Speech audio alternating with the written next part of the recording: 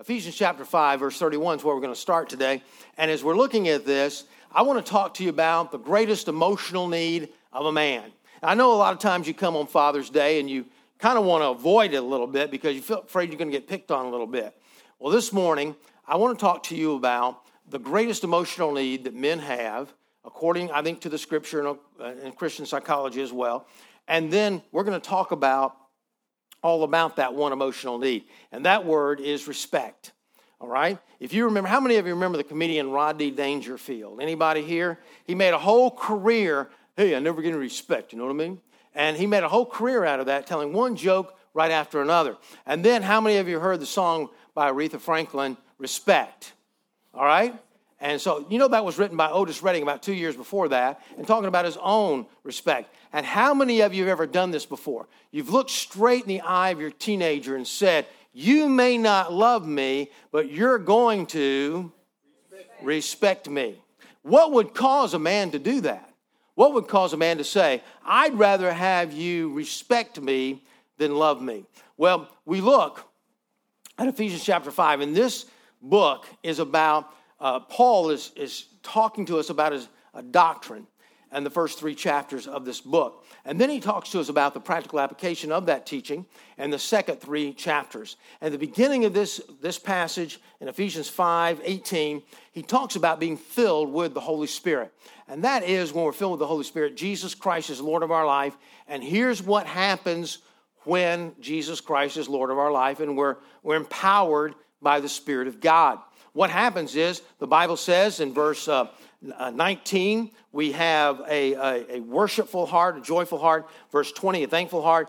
Verse 21, a submissive heart. Then it gets into the family. And there are 3 characters in this, the wives, the husbands, and then finally the children. Let's begin reading, however, in our text this morning in verse 31. Therefore a man shall leave his father and mother and hold fast to his wife, and the 2 shall become one flesh. This mystery is profound, and I'm saying that it refers to Christ and the church. However, let each one of you love his wife as himself, and let the wife see that she respects her husband. Children, obey your parents in the Lord, for this is right. Honor your father and your mother. This is the first commandment with a promise, that it may go well with you, and you shall live long in the land. Fathers, do not provoke your children to anger, but bring them up in the discipline and instruction of the Lord. As we look at this, I want to look at 4 things. Number 1, respect must be given. Secondly, respect should be earned. Thirdly, respect when you have it will be demonstrated. And lastly, respect cannot be demanded. First of all, I want us to look, beginning in verse 31, respect must be given. 2 different types of people here, wives and the children, the offspring of the home. First of all, it says the wives. It says, therefore a man shall leave his father and mother, hold fast to his wife, the 2 shall become one flesh. Talking about marriage here, in the marriage relationship, you get together, you have this relationship, it's not just physical, but emotional, mental, and you have a complete relationship of one flesh. This mystery is profound that I'm saying, referring to Christ and the church. If you read the whole passage, you will discover that he's comparing marriage to the church. And he's really giving more of an illustration of church than he is even a marriage. But then he says, love your wives, and then let the wife see that she respects her husband. You know, I was looking up this word, and I was very surprised by the word. In the original language, it actually has the word phobia, where we get our words fear. Now, I've shared this before in other venues as well, that there's 2 different types of fear in the Bible. One is to be afraid. You know, the Bible says the fear of the Lord is the beginning of wisdom, but it's not talking about being afraid of God. It's talking about a reverential fear, which means that, God, I'm afraid that I'm going to do something to displease you. It's like the story about the young girl in the back seat of a car with a guy, and he says, are you afraid? Are you afraid of your dad? Are you afraid that you're going to hurt, or your father's going to hurt you if you do anything? She says, no, I'm afraid I'm going to hurt my father. She loved her father so much. And that's what it's talking about here in the Bible when it's talking about fear. So you love your husband enough to where you don't want to disappoint. The respecting. And so there's a positive there as well as a negative of fear. Now here's what it's talking about here. It's talking about an unconditional respect for your husband or your dad. In this passage, that's what it's talking about. Now, we look, and it says, husbands, love your wives, verse 25. That's the same original Greek word. Of course, the Bible is written originally in Greek, as John 3:16, where it says, for God so loved the world. Now, that word love, agape, has to do with an unconditional love, as much as you can give unconditional love. And that can only come through Christ, and only God can give that kind of unconditional love. But when we talk about unconditional love, where do you hear about that? Well, you hear it about in the movies, you hear about it on television, you read about it in novels, and we romanticize that, and to say, yeah, I've heard of unconditional love, and I think my husband ought to love me unconditionally. But as one lady was talking to one Christian counselor, in fact, I read his book called Love and Respect, Emerson Eggridge has said, he was talking to a couple of ladies about their marriages, and they said, I've never even heard of unconditional respect. And it's an unconditional respect in a sense that you are going to give your husband or your father unconditional respect whether they've earned it or not. And you say, well, how can a person actually do that? Well, only through Christ. How can you love someone unconditionally? Only through Christ. How can you respect someone unconditionally? It's only through Christ. Now, here's what happens. As Eggridge explains, when you say that a husband ought to love their wife as Christ loved the church, man, that's a lot of responsibility. Then you say a husband ought to be respectful and earn his respect. Then the husband becomes, or the father becomes both responsible for the love and the respect in the marriage. And the wife or the children have no responsibility of that. And so no wonder, he says, so much pressure is placed upon fathers and husbands when they're responsible for both, and many shut down because they know they cannot respond to that. Now, coupled with the fact that Mark Twain has said, of course, Mark Twain's no expert on things, but Mark Twain has said, no man respects himself. Now, think about that for just a moment. Your man, deep down in his heart, not only needs respect, and it's multiplied many times over because he doesn't have the respect for himself that he wants to have. He knows his sin. He knows things aren't right. He knows he doesn't live up to expectations. So he already is in a negative sense. And so now he becomes responsible for the love and the respect of a marriage. Men, even more than women, have an honor code. And it's really exemplified, illustrated a lot in battle. Many of you have maybe been in the Army or Armed Forces, and you fought beside someone, and I haven't had to do that in my life, but I've talked to many people that have. And I said, they would tell me they're not even fighting for the country. They're not even fighting for what's right. They're doing that, but they're also fighting for the guy right beside them. Amen. There's just something about that honor code that they would have with one another. And so we see this, and we look at it, and we understand that one of the reasons why men sometimes get angry, shut down, is just they would say that when you don't respect them, it's like a contempt upon their life. And so we look at this and we understand too that children need to honor their father. Children, obey your parents in the Lord, for this is right. Honor your father and mother. This is the first commandment with a promise. Children, the word tekna means any really offspring in the home. And it says obedience. That's much stronger than the word submissive. Obedience means to follow the instructions of someone. And so you honor by obeying. And then it says honor your father and your mother. And you say, what's the difference between respect and honor? Not much. If you look at the original language of the Bible, it's just not much. The best way I can explain it to you is this. Respect is the attitude. Honor are the things that you do because you have respect. And so one's an attitude and one is more of an action. And it says we need to honor our father and our mother. Why? He says because it's right. It's the right thing to do. That's the way God said. If you want to obey God, that's what you're going to have to do. But it's because of our own protection. God has set up certain things in our life. And positions of authority in our life in order to protect us. And the best way I can describe this is sort of like, God's an umbrella over us. He protects us from the bad weather of life. And then under that is the husband or father, then the mother, and then the children. And when the children obey their parents, he says, for this is right, God has an extra level of protection upon them. Let me explain this by quoting or reading to you 1 Samuel chapter 15. It says, for rebellion is a sin of witchcraft, and stubbornness is iniquity and idolatry. Now, what does it mean by that? It's taking an Old Testament situation where a king rebelled against God. And the prophet saying, look, rebellion against authority is like witchcraft. Well, what's witchcraft? Witchcraft is practiced in the occult. Witchcraft, you come to a point where you're opening yourself up to the devil, really, and to the wiles of the devil. And so if you're under the authority, it doesn't mean that you're not tempted. It doesn't mean that you don't have things going on in your life that maybe are even addictions in your life, but you're saving yourself from a lot of temptation and a lot of mess in your life, but as you do when you rebel.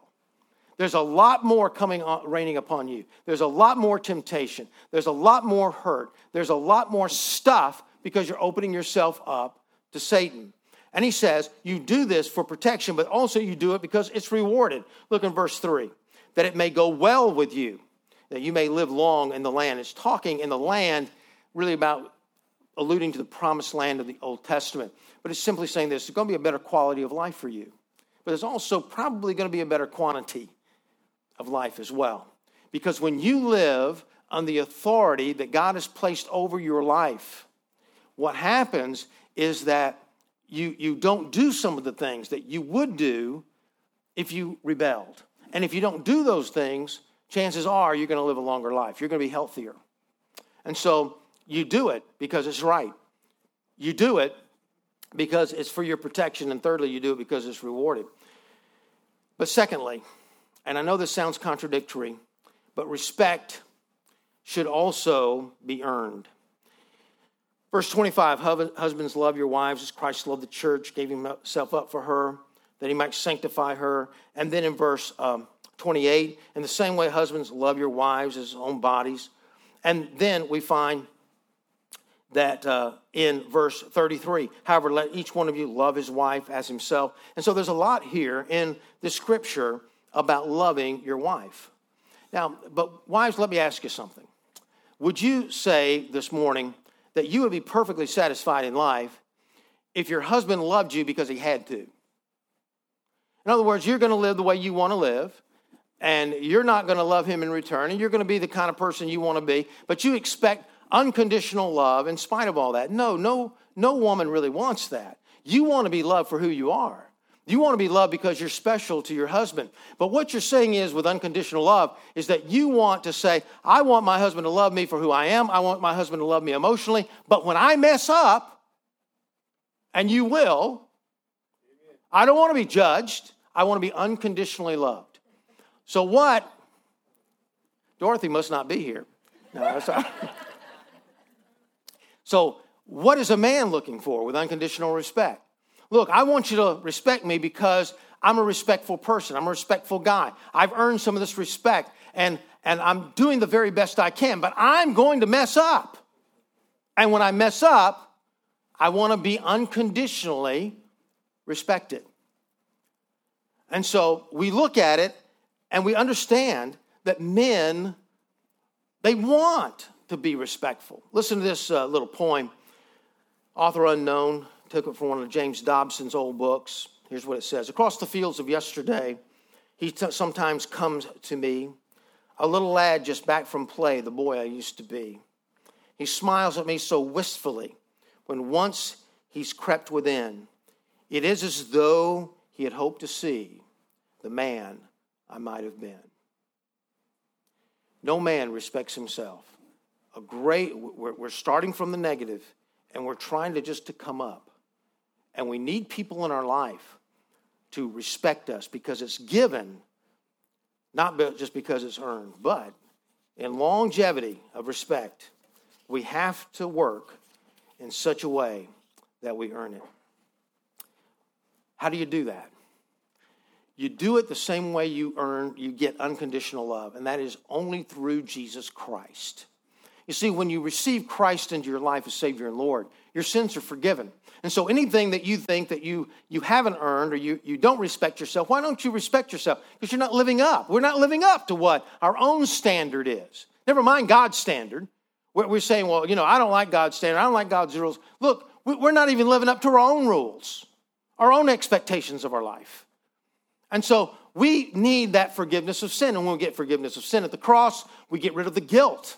We get rid of the guilt. We get rid of a lot of the regrets. Now we have the power, with the power of the Holy Spirit, Ephesians 5:18, to live the Christian life. Now we can live a life that earns some respect, but we're going to mess up, and we need to be given respect in spite of the fact that we mess up. And so we look. And we ask ourselves the question, well, what do we need to do? How can we honor our parents? How can we honor our husband? Well, ask them. Ask them. Sometimes, when my mother was living and now my dad has Alzheimer's, I should have asked them. And I never even thought about it. What can I do to respect you, to honor you? I just thought, well, I'm living a good life, and that's what that would be one of the number one things, I would think. But what about some other things as well? Well, with the wives, according to the Scripture, admiration, one of the great needs of men. And you do that by not rejecting his decisions in your heart. It says, submit yourselves to your husbands, verse 22. What does that really mean? I don't have time to get into it like I did a few months ago, but let me just say this. In every business, every church, every family, there is a structure in that. And there is a person that makes those final decisions. And the person who makes the final decisions, you say, well, they have the power, but they also have the burden. They have the burden. Sometimes, I can remember a time I was on a church committee, and this guy was saying, this is what we ought to do. We got to do this. We got to do this. I said, okay, all right. You are the guy then. You're going to make the decision for this church. And whatever you say, the entire church of 2,000 people are going to be affected by your decision. What's going to be your call? And the guy looked at me and said, I don't be responsible for that. Exactly. You may be a vice president of a bank, but, the president, you can go to the board meeting, you can go and talk to the president, you can say, this is what I feel, you can get emotionally involved in it, you can rant and rave, you can empty out your heart, but you know that the other guy has the monkey on his back to make the decision. That's where the pressure is. And that's what God made men to do, to have that kind of pressure in the home. And know this, guys, it's a great would it be a great compliment for your wife to come to you and say, look, I rant and raved about this, I've spoken my piece, but I know you're a man of prayer, I know you're a man of God, I know you're going to make the right decision. I trust you. What would that do to you, guys? That'd put a lot of pressure on you. That's what it'd do. Because deep down, you want to be able to say one day, well, look, I know it was a big mistake, but you made me do it. It was the kids. It was you, honey. You're the one that, no, it's our decision. And you honor, and sometimes we make mistakes, and you honor, whether it's a pastor, whether it's a president of a corporation or a business, or your husband, you honor them by not rejecting those decisions in your heart. And lastly, I'd say, hey, joy. An unhappy wife is a public rebuke to her husband. Joy in your life, and you can get that by being grateful to God and being grateful to your husband for what he's done. What about children? Ask them. Ask your dad. But there's some admiration also involved.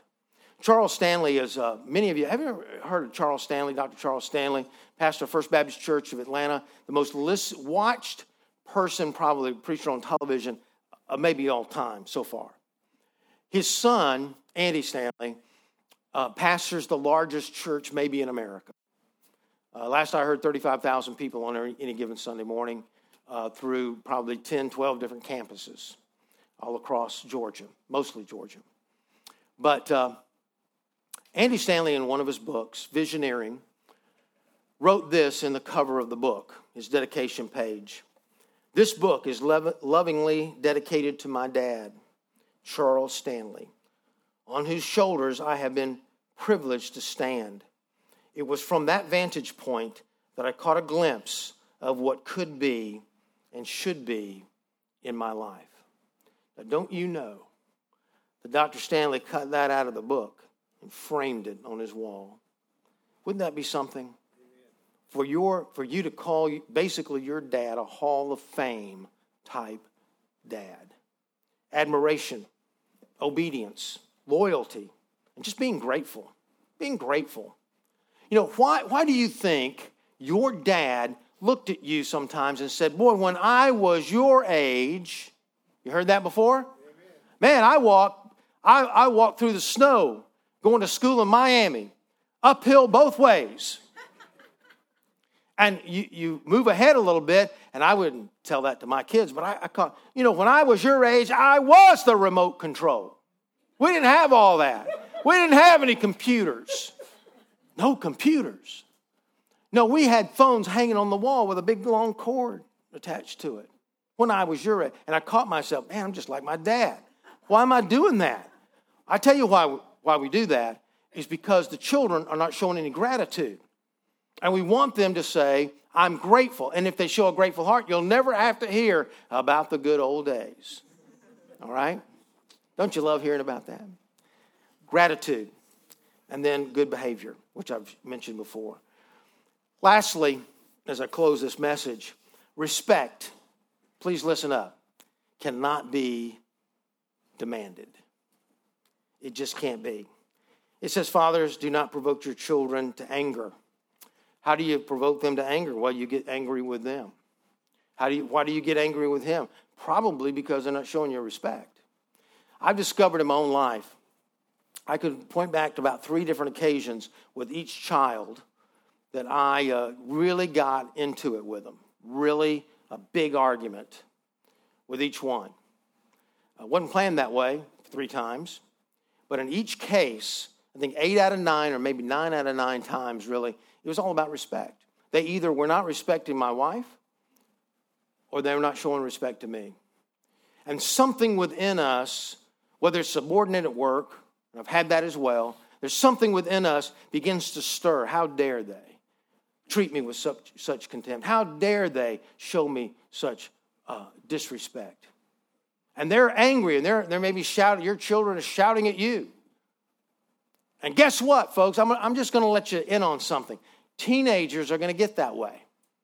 Teenagers are going to be disrespectful. Just prepare yourself for it. They're rebelling against childhood. They're trying to become an adult, and they want to vent a little bit. But they did that, and why was that? Well, for a long time, I didn't know why. And God revealed through my Bible study one day, said the reason why you're that way, Dwayne, is because you've put respect on the throne of your life.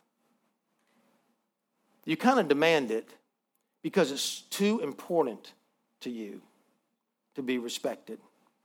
And I've seen that with man after man after man. It can not only not be demanded, but let me put it another way. It can't be worshiped. You have to give that over to the Lord as well.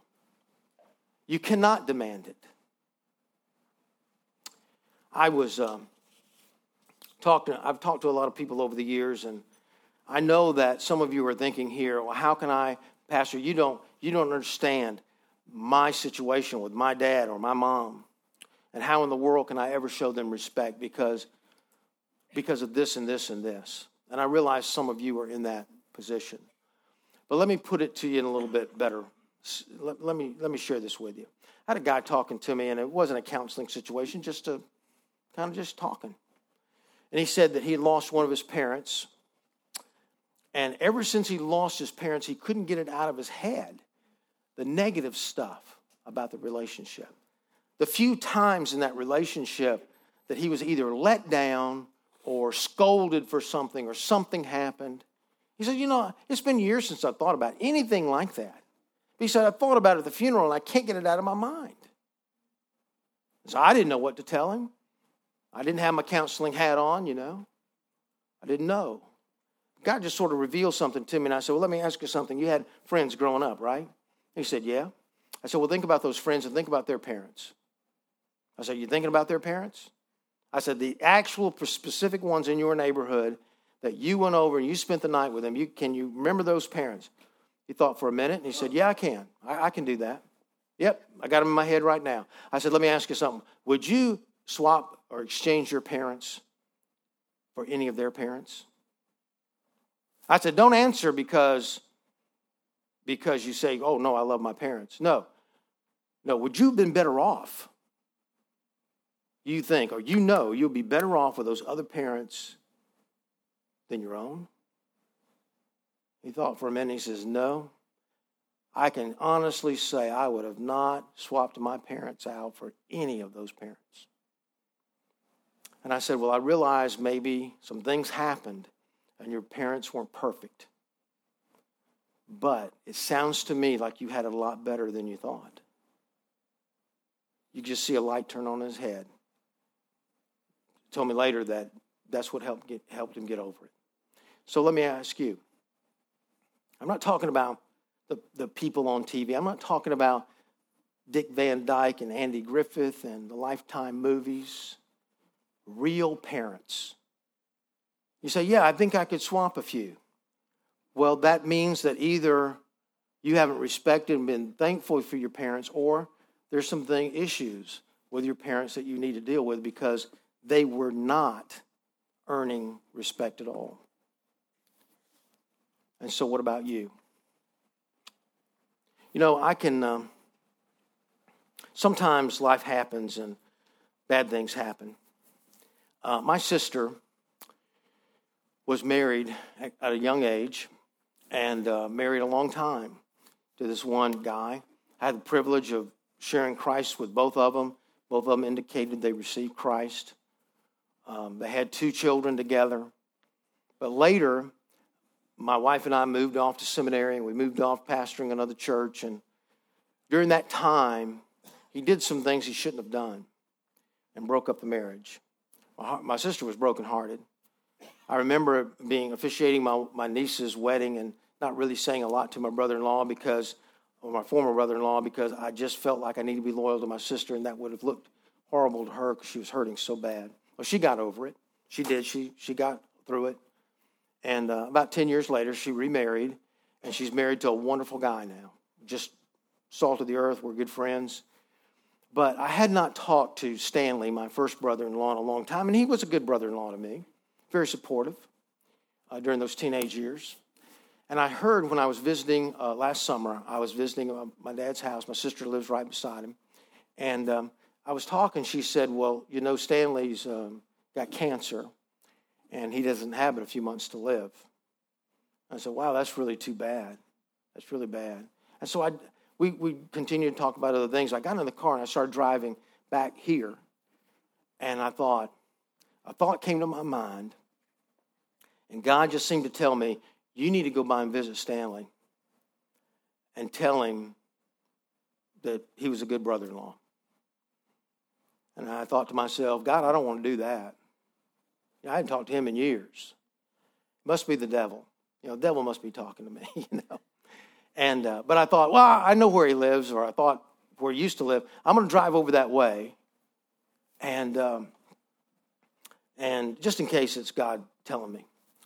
And so I drive over that way, decide to go in the driveway after driving up and down the street a few times, making sure I was doing the right thing. And I knocked on the door, no answer. Knocked on the door again, no answer. I walk off, and he opens the door behind me. I turn around, and he really looks bad. I mean, he was just skin and bones. Hardly recognized him. And he said, Dwayne? And I said, yeah, how you doing? Just want to come by and see you. He was kind of apprehensive a little bit, didn't know why I was even there. And I walk in, we kind of exchange a few pleasantries, and I talked about his cancer. And I wanted to make sure that he was right with God. And I shared a little bit with him, and he assured me that he'd gotten himself right with God and was ready. And I said, well, one of the reasons I came by, I guess the real reason, is that I just want to take an opportunity to thank you for being such a good brother-in-law to me. Now, keep in mind There was a time where I was very angry with him. There was a time, he cheated on my sister. It wasn't a good situation at all. I was really upset. He had done some things to our family. But there just comes a time where you got to forgive, move on. And I said, I just want to thank you for being such a good brother-in-law to me. First time I ever seen him cry. And during the last few months of his life, he mentioned that to his kids many times over, how I came by and what I said. And I had a warning there, but sometimes we don't have a warning.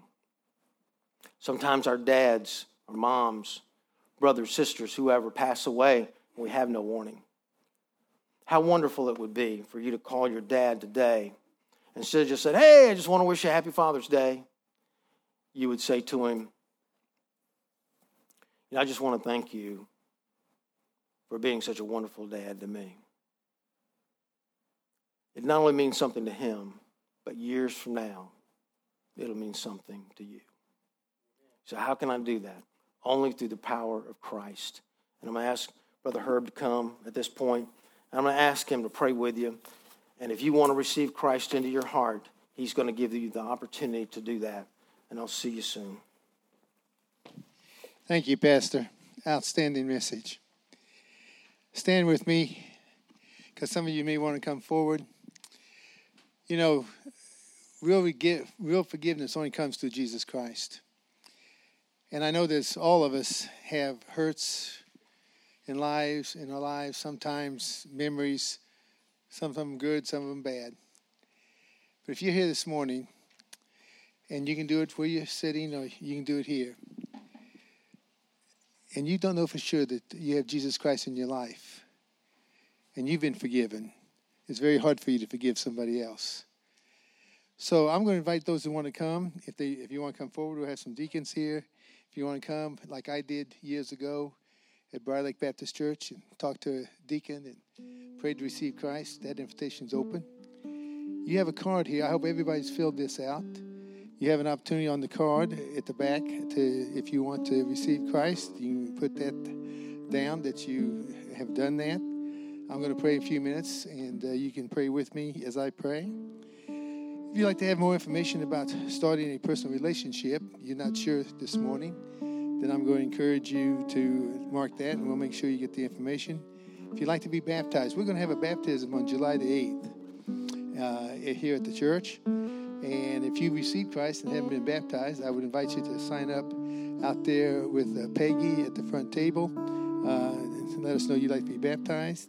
We're also going to have that day a Discover First class. That's how you're going to be able to join the church. Everybody has to go through that class. If you've been coming and you haven't joined the church but you'd like to, we'd ask you to sign up for that class. That's also on July the 8th. And if you're interested in joining the church. And if you'd like to have a visit from a minister, just check that. Right now, as we have our invitation time, if you'd like to come forward, please do that. If there's anything you want to pray about, please do that. But pray with me, and then after this short time, I have a few announcements I want to make before I sit back down. Let's have a word of prayer. Father, we want to thank you for this day. We thank you for the joy of being here, Father. Lord, I pray that we might recognize that it's a privilege to be able to come and gather and worship our Lord and Savior. Lord, if we're here today and we don't know for sure that we go to heaven if we die, we don't know if we've been forgiven. But Lord, we want to begin a relationship with Jesus Christ. Lord, I pray and I ask you, Father, that for those who would like to do that, for them just to pray with us this very simple prayer. Dear Lord, I know I'm a sinner. I know I need forgiveness. I believe that Jesus is your Son. He died for me on the cross, and he has the power to forgive me my sin. So Jesus, right now, I ask you to forgive my sin. I receive you as my Lord and Savior. I commit my life to you. Thank you for saving me. In Jesus' name, amen.